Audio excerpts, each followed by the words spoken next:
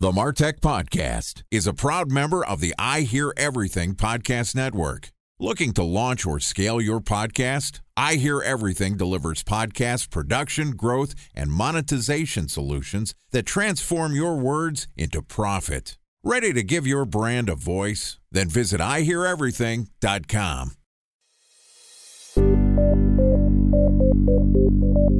From advertising to software as a service to data. Across all of our programs and clients, we've seen a 55 to 65% open rate. Getting brands authentically integrated into content performs better than TV advertising. Typical lifespan of an article is about 24 to 36 hours. If we're reaching out to the right person with the right message and a clear call to action, then it's just a matter of timing. Welcome to the Martech Podcast, a Ben J. Schaap LLC production. In this podcast, you'll hear the stories of world-class marketers that use technology to drive business results and achieve career success. We'll unearth the real-world experiences of some of the brightest minds in the marketing and technology space so you can learn the tools, tips, and tricks they've learned along the way. Now here's the host of the Martech Podcast, Benjamin Shapiro. Welcome back to the Martech Podcast. Today we're going to continue our discussion about how emerging technology and manufacturing companies based in China are marketing themselves for international expansion. Joining us today is Francis B., who is the founder and managing director of 11 International, which is a cross-border marketing and communications firm for VC-funded robotics, AI, and blockchain companies looking to establish a presence in new markets through the use of PR, influencer marketing, video production, and just generally brand development. Today, Francis is going to tell us about his thoughts on how to create an effective go-to-market strategy for a worldwide audience. Here's the second part of our conversation with Francis B., the managing director of 11 International. Francis, welcome back to the Martech Podcast. Thank you. It's good to be here. It's great to have you back. Yesterday, we covered a ton of ground. We talked a lot about sort of the cultural differences between China, US. What are some of the reasons why Chinese companies are starting to branch out and expand worldwide, and some of the core reasons why those companies can struggle at times to establish a presence outside of China. Today, I want to talk a little bit more about what are your core services, which is helping Chinese companies establish an appropriate tone, voice, brand presence as they expand. So walk me through the playbook that you use when you meet a Chinese company in an emerging market that wants to have a presence here in the United States. First off, a lot of the companies we tend to work with actually have English speakers, which tends to be great in the sense that they might have an understanding of generally what's going on. However, they tend to be a bit more generalized. So with that being said, we like to walk them through the differences in the beginning between how the US market works versus how marketing might work in the China market. One example is particularly when it comes to things like public relations. Actually, in China, you can pay for your results. And that, I think, tends to be a bit of a surprise for people who are doing marketing from the States, where you can actually pay journalists for placements. Wait, you can pay journalists for placements? Yeah. Why haven't I been doing that? So marketing in China, a lot of it has to do with large budgets, particularly with a lot of these BAT-style companies where they're flush with cash. Cash tends to be king in the landscape here. Whereas in the States, pay to play doesn't always necessarily mean results. We tend to have to walk them through those differences, and that tends to be that first step. And then secondly, of course, is trying to figure out their product positioning, because at this point, it's no longer about these companies competing with Chinese companies. It's about these companies competing globally, since the US tend to be seen as a stepping stone, per se, where if they tackle the US, then the rest of the world will know about their product. So we tend to work with them in figuring out that competitive differentiation from the product or even from the corporate side.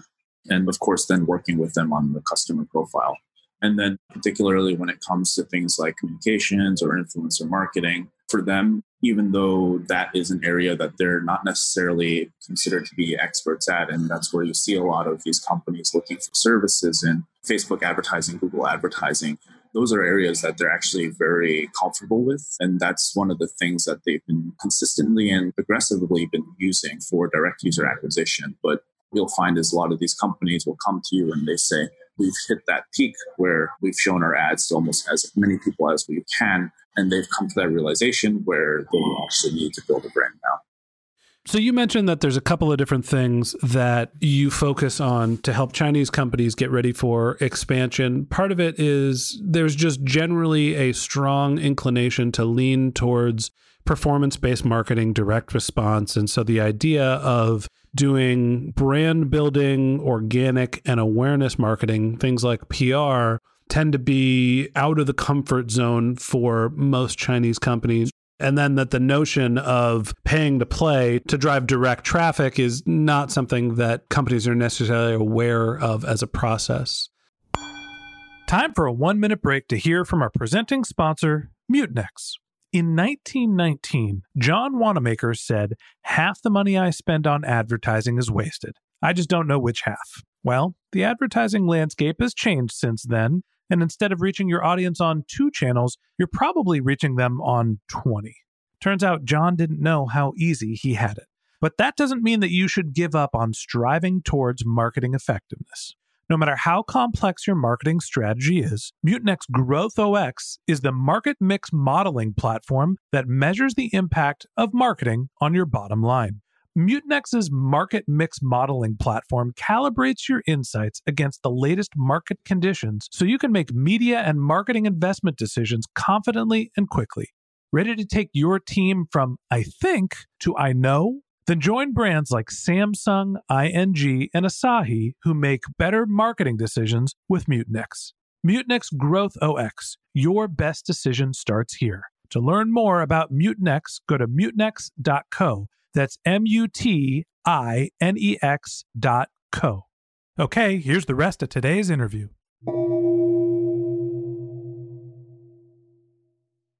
A special thanks to our presenting sponsor, Mutinex. Ready to take your team from I think to I know? Then join brands like Samsung, ING, and Asahi who make better marketing decisions with Mutinex. Mutinex GrowthOS, the marketing mix modeling platform that makes measuring ROI fast, easy, and cost-effective. Request a demo at mutinex.co. That's MUTINEX.co. Knowing that that's the dynamic, when you're putting together positioning and segmentation, when you're thinking about how to promote your customer, how to promote your product and who you're promoting it to, how does the process about figuring out your positioning and segmentation differ without having a lot of familiarity in driving organic growth? They tend to sort of leave it up to you to help them decide, hence them hiring you. But when we're looking at their product, we tend not to think of it too differently from a product that you might find locally in the States. So we work off of that to start. Okay.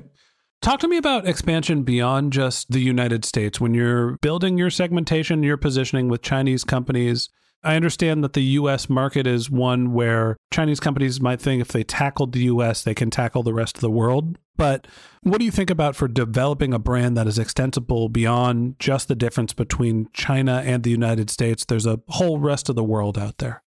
It's funny because the States tended to be seen as a thought leader. And of course, there's localization that happens.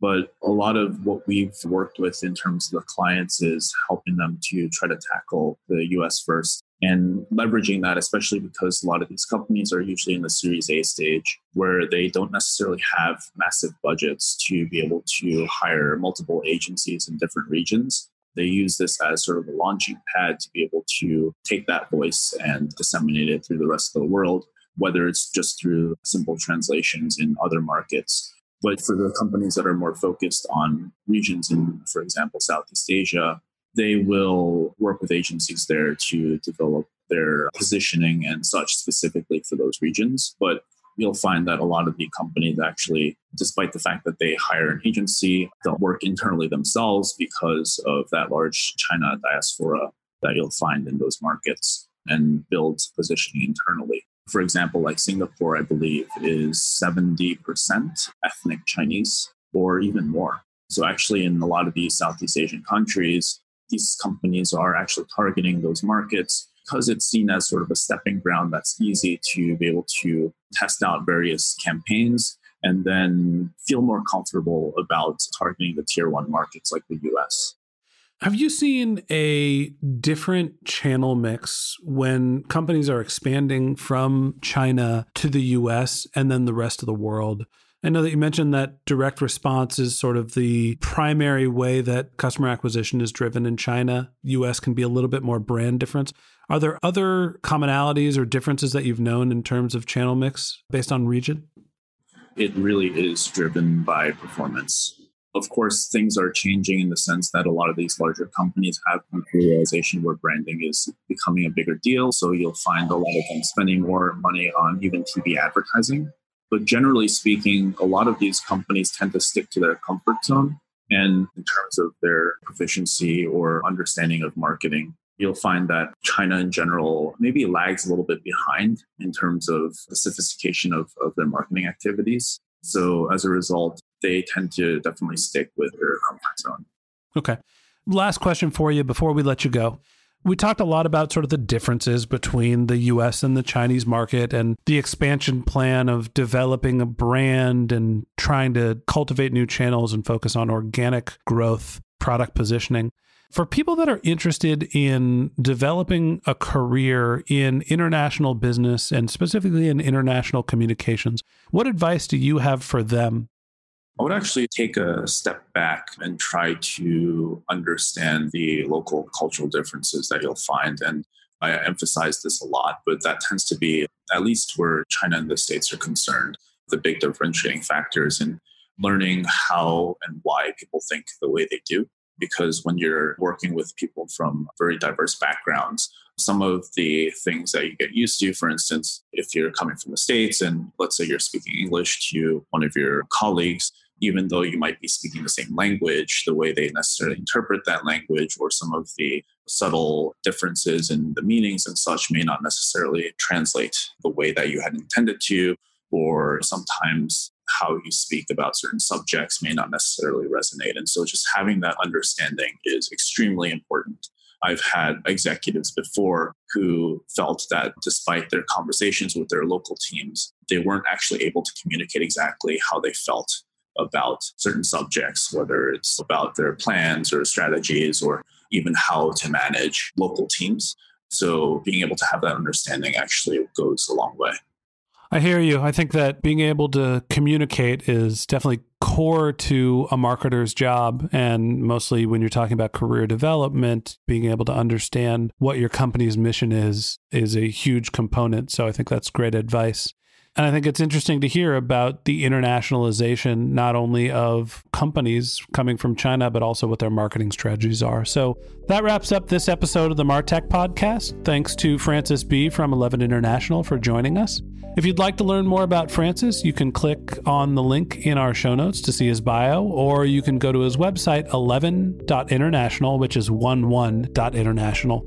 If you're a subscriber to the Martech Podcast, thanks for being a member of our community. We always want to hear from you, so we've created benjshap.com/question, where you can send us your marketing questions, which we'll answer live on our show. Here's a quick example of a listener question that we'll be answering in an upcoming episode. Hey Ben, it's Emma from the UK. Loving your podcast, by the way. So my question is, my board doesn't believe in social media marketing.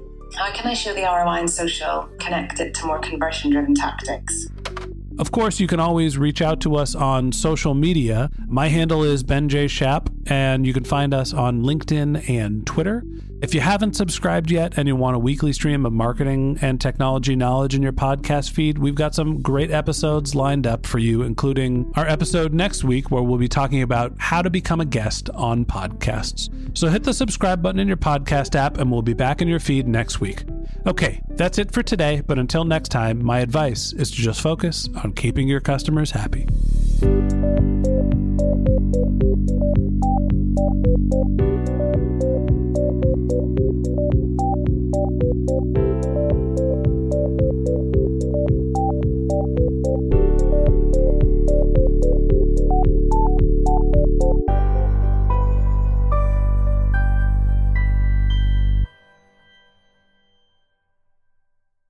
Thanks for listening to the Martech Podcast, an I Hear Everything production. Looking to launch or scale a podcast like this one for your brand? Then visit iheareverything.com.